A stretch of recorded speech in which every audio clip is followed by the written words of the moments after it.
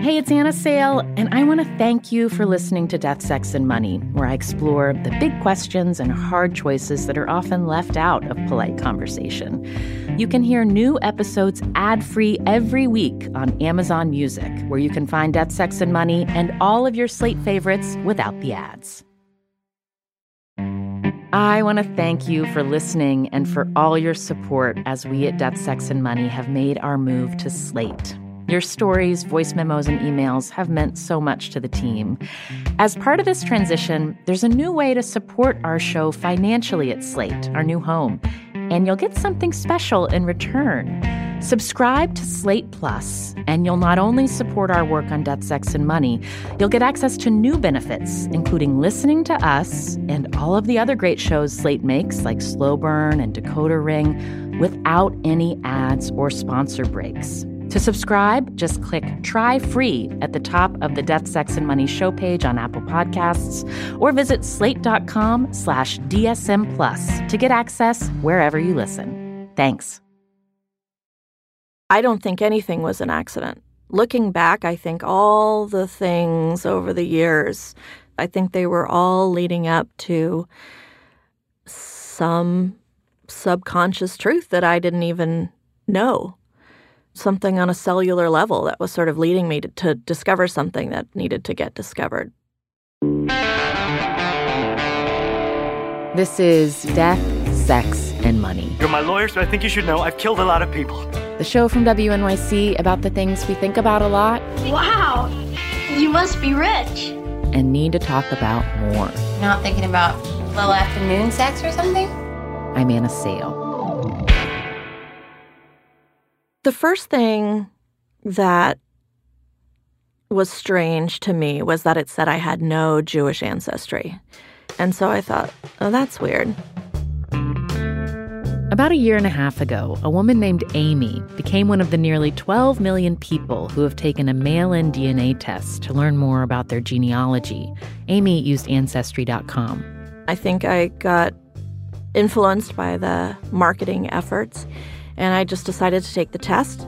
Did that involve, like, spitting, or what did that involve, the DNA test? Yes, it involves spitting a lot of saliva into a little container and sending it, and it was about a month of wait. And I had sort of forgotten, almost. I wasn't really anxiously waiting for results because I just took it on a whim.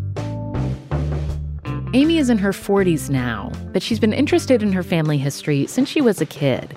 She grew up in California with her mom, dad, and younger sister. Her dad was an immigrant from Egypt, and he would talk about his Sephardic Jewish ancestors.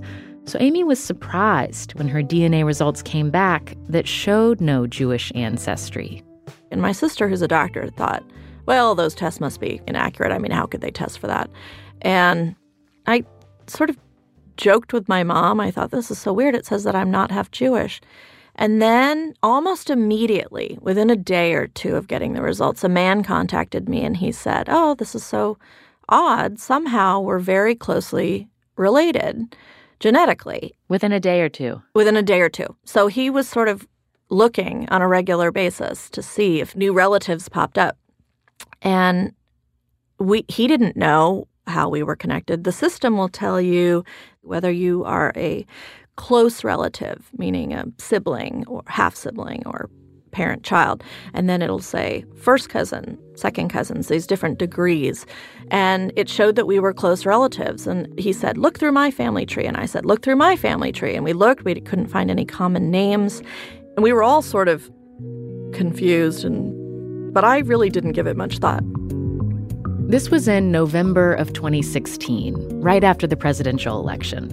And there was a lot going on in other parts of Amy's life. She'd been working in retail marketing for 25 years. But after her company reorganized, she decided to change careers and volunteer for Democratic campaigns around the country. Her first stop was in Virginia. It was there last summer that she finally logged back in to her Ancestry account. Now, suddenly, the screen was said, RH is your father. And I thought, what? That can't be right. Amy's using initials here to protect his privacy. She quickly wrote a note to the man she'd exchanged messages with months before. And I said, who is this person RH with your same last name? I don't understand. It says this person's my father, and that can't be right, obviously. And so he took a few days to get back to me, and he said, RH is my brother. And we found out that he was donating sperm to pay for college. It was this moment where sort of time stood still and things got quiet. And I just read it and then just sort of shut it off in a way that I've never really experienced. And I just sort of, my brain was having such a hard time processing. There was a part of me that was really fighting, saying, no, this can't be true. This is not possible. Because another part of me was sort of starting to dive into the, like, oh my gosh, this means that my father, the person who I've always thought of as my father, the person who loved me and who, was there every day and until he died, was not my biological father. Are you sitting at a laptop in a town where you haven't lived long by yourself? Yes. So it's a Sunday morning. I'm in Alexandria, Virginia. I arrived there a week before. I had just started this new career, and I was supposed to go canvassing that day. And I had to call my field organizer and say, I don't think my whole life I'm not up for door right knocking now. right now.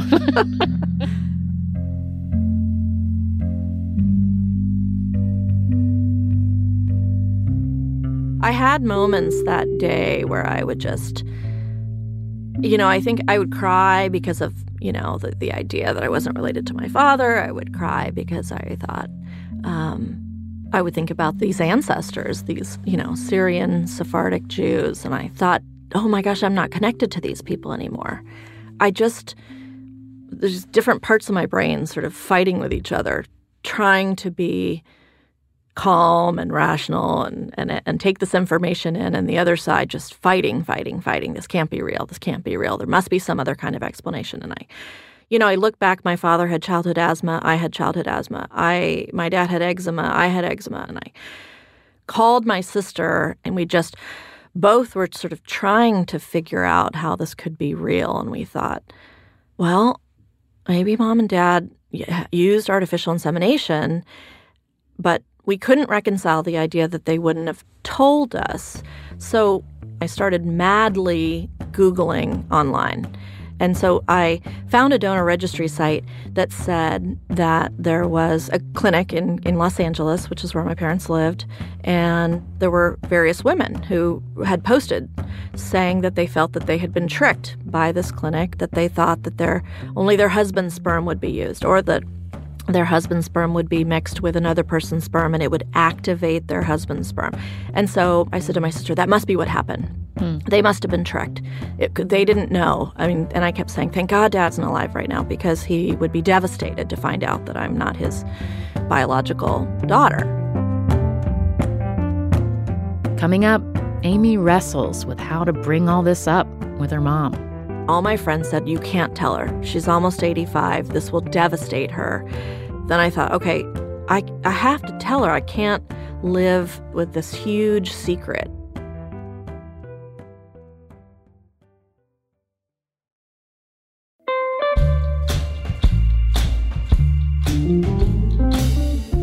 Last week, we got a tweet from a woman named Kristen. She wrote, I'm finally digging into the Death, Sex, and Money podcast. I need your help. Which past episodes stand out to you as must-listens? It's a good question. There are a lot of podcast episodes in the world, and it can be hard to know where to start. So we're going to build a Death, Sex, and Money starter kit, and we want your help to do it. We've created a survey where you can tell us your favorite episodes of the show, the ones you tell your friends about when you recommend it to them. There are also a few questions to help us learn more about you and how you found out about the show in the first place. We're curious. And we know that we all get asked to fill out a lot of surveys and forms these days. So here's some incentive to make this one feel special. If you take this survey, we'll enter you into a raffle for the craziest prize we could think of, which is that for one lucky winner, I will sing karaoke with you over Skype or FaceTime. Yes, we are totally serious about this, and you can even pick the song. Go to deathsexmoney.org/starterkit to fill out the survey. We might just get to sing together. On the next episode, an indie rock musician and his wife put their band and their life on the road on hold to become caregivers for his mom. I moved out here because Mom asked for help. She said that she needed help, and I knew that we would eventually have to move out here and, maybe for a month or, so I figured it would be better for us to just be here and make a life here. And it gave us an opportunity to upend our life and look at everything differently. This episode is brought to you by Fail Better, David Duchovny's new podcast with Limonada Media. On Fail Better, David, who has experienced both low and high-profile failures throughout his life, explores the vast world of failure, how it holds us back, propels us forward, and ultimately shapes our lives. Each week, he will chat with guests like Ben Stiller, Bette Midler, and more about how our perceived failures have actually been our biggest catalysts for growth, revelation, and even healing. Through these conversations, he hopes listeners can learn how to embrace the opportunity of failure and fail better together. Fail Better is out now wherever you get your podcasts. This is Death, Sex, and Money from WNYC. I'm Anna Sale. Amy is single, and she doesn't have kids. So after she told her sister what she'd found out on Ancestry, the only family left to tell was her mom. So we'd sort of concocted this plan that we were going to, in various stages, ask my mom some sort of roundabout questions and see if she at least remembered that she had had artificial insemination. Mm-hmm. And my mom, so defenses were down, and she's 84, and she had kept a secret a very long time. She admitted that she and my dad knew. They had made the decision to keep it a secret and that she told my sister that she was as well donor conceived, and that they felt it was the best thing for the family. And at the time when I was conceived in 1969, nobody was talking about something like that. No one talked about those kinds of secrets. No one talked about fertility problems. And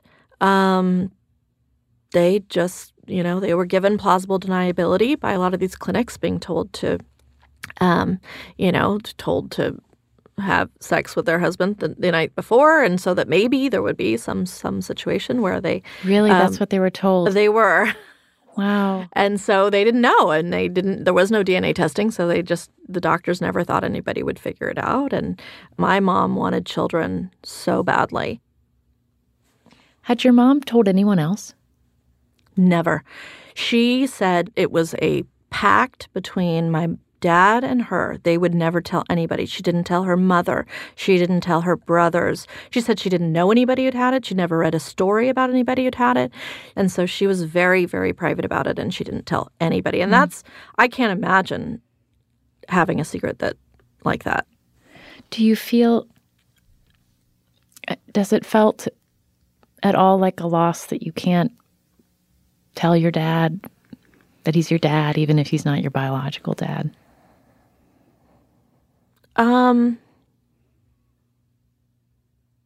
I think ultimately I am glad that I didn't know while he was alive, because I do feel like, even though we were so close, I think it would have been a weird barrier. And it is something that a lot of people have a hard time with, in terms of feeling like there's just a little tiny bit of separation now with the father who raised them. Mm-hmm. But I do feel like I was able to live in blissful ignorance and say with my sister, and feel in my heart that, to never doubt that my dad was related to me. And I think that was the best for me. But it was very hard to find out that my dad had known, because I was really close to my dad, and I thought that he would have told me as an adult. Yeah. And how did you lose your dad? How did he die? So my dad had gotten cancer, and he got better. And then it came back, and then it came back very aggressively. And he was very weak, and I was supposed to take him to radiation. And I arrived, and his breath became super labored, and I called the doctor, and the doctor said, you have to call emergency right away. And they came, and I could see the looks on their faces, like they knew he was going to die. And he died 15 minutes later. I mean, everybody started coming into the room, and I could hear people, and someone said, "This is it." And I was like, "What? This is it?" And so I saw him take his last breath, and people said, "I think that you're." Oh, that's gonna make me cry. People said, "I think that you're the person that he felt comfortable dying in front of."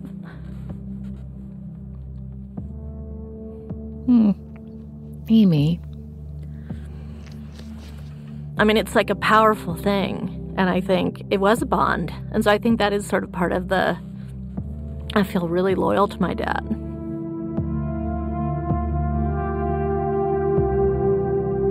It's partially because of this loyalty that Amy was hesitant to be in touch with her biological father.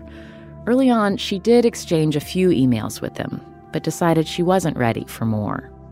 I mean, most donor-conceived people, they do want to be connected to their genetic relatives. They do feel that they have been cut off from their ancestry, their relatives. I don't see it that way.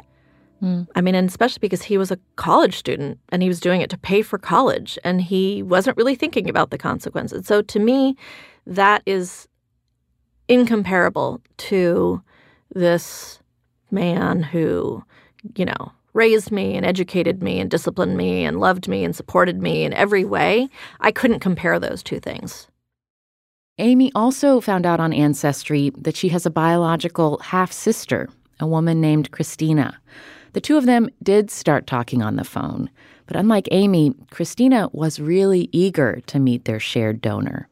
She had known that she was donor-conceived her whole life, and she had been looking for decades for him. So I knew a little bit about him from her, and knew that he and I had very different political and social views. Oh, interesting. No.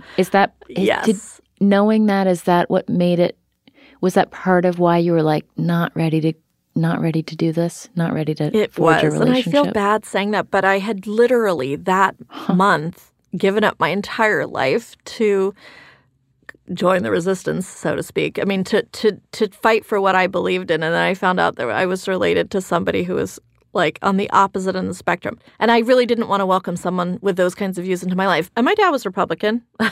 So it's not that, it's just that given what I have decided to do with my life, I'm not looking to offend or be offended or have to get into difficult conversations, political conversations with people who it's already an emotionally charged enough situation. So, if the day comes that I do want to be in touch, the ground rules will have to be pretty clear on both sides, that we can't talk about things that are, religious or political or social or anything like that. Yeah, like it's just like what a quintessentially 2017 in America story. I know. You're like, I don't know that I want to think of you as family. That so speaks to where so many Americans are in terms of what are their values, how do they live their values, who are people that they can make concessions for, and who are people that they can't. It's like the universe's funny joke, too. I mean, I just kept thinking, woman gives up her life to join the Democratic resistance and finds out she's related to a Trump-Pence supporter. I mean, it couldn't be more ironic. And yet, so over the course of the summer, I was canvassing thousands of Republican homes, and I have purposely decided to get outside of my bubble and really start to get to know people. And so I might get there. But to know that my biological father is that person, I'm not ready. It's just going to be too emotional. But I think I can get there one day.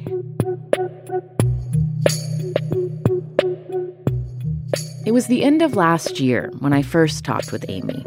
Over the holidays, she met her half-sister Christina in person for the first time. They got lunch together in California. This was after Amy had watched Christina meet their biological father on a reality TV show. It was for a TLC program called Long Lost Family. I called Amy to hear about it.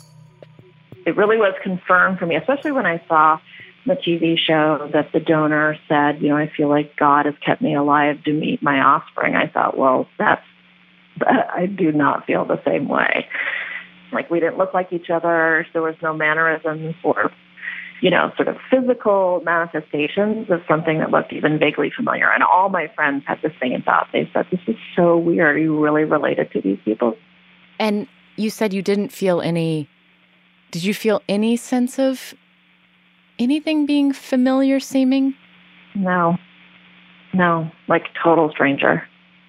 Like, it really has confirmed for me what I believe now, which is shared DNA is like, it doesn't mean anything to me. And it was just strange. My brain kept saying, like, is there some way that this isn't that this isn't true? I don't recognize anything about these people. Did you feel relieved by that? Guilty? I think I probably did feel a little relieved. It just sort of solidified, it confirmed what I was already feeling. So I feel very much like I have a sense of closure. These are probably not people that I will ever cross paths with, and I don't feel any sense of loss. But it is this open scenario for the rest of my life that there could be people who come into my life I'm supposedly related to. So now I sort of check ancestry kind of every day, thinking, I wonder if like a new half sibling is going to pop up. And there's closure, but you're still checking the website every day. Yeah. Are you glad you know? It's interesting. When I was having lunch with Christina, at one point she had said something, and I said, if I could take this all back and not know, I would. And I think she was really surprised. I could kind of see the look on her face. And I said, I am just being honest. It doesn't mean that I'm not okay with where we are now. She said, really? And I said, yeah, I would like to go back to the way it was. My sister's having a very different experience than I'm having. They're up to I think 18 or 19 half siblings now. And they all have this little group of them that sort of talk regularly on big group text.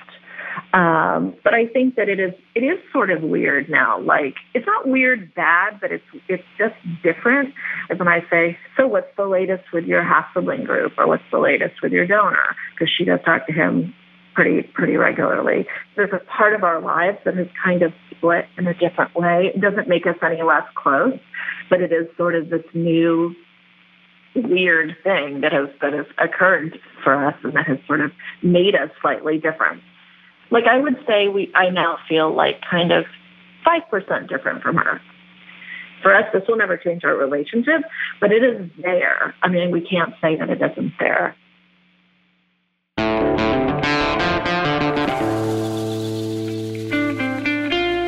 That's a woman named Amy, one of the many, many people finding out more about their families through mail-in DNA tests. Amy is continuing to work on political campaigns, and she told me for now she's chosen not to have any contact with her donor or any other new biological relatives. Death, Sex, and Money is a listener-supported production of WNYC Studios in New York. I'm based at the Center for Investigative Reporting in Emeryville, California. Our team includes Katie Bishop, Annabelle Bacon, Emily Botine, and Andrew Dunn. Our interns are Catherine Hsu and Angeli Mercado. The Reverend John Delore and Steve Lewis wrote our theme music. We're on Facebook, Twitter, and Instagram at Death, Sex, Money. And take our survey to help out new Death, Sex, and Money listeners. Go to deathsexmoney.org/starterkit.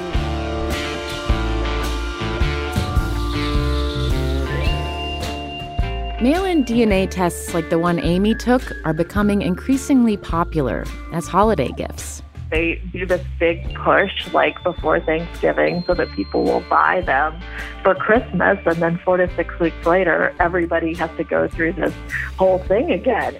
And so one of my sister's half-siblings, who I'm now Facebook friends with, had said, Oh, yeah, we're expecting a fresh new batch of half-siblings by the end of February. And this is going to be happening like every year now from here on in.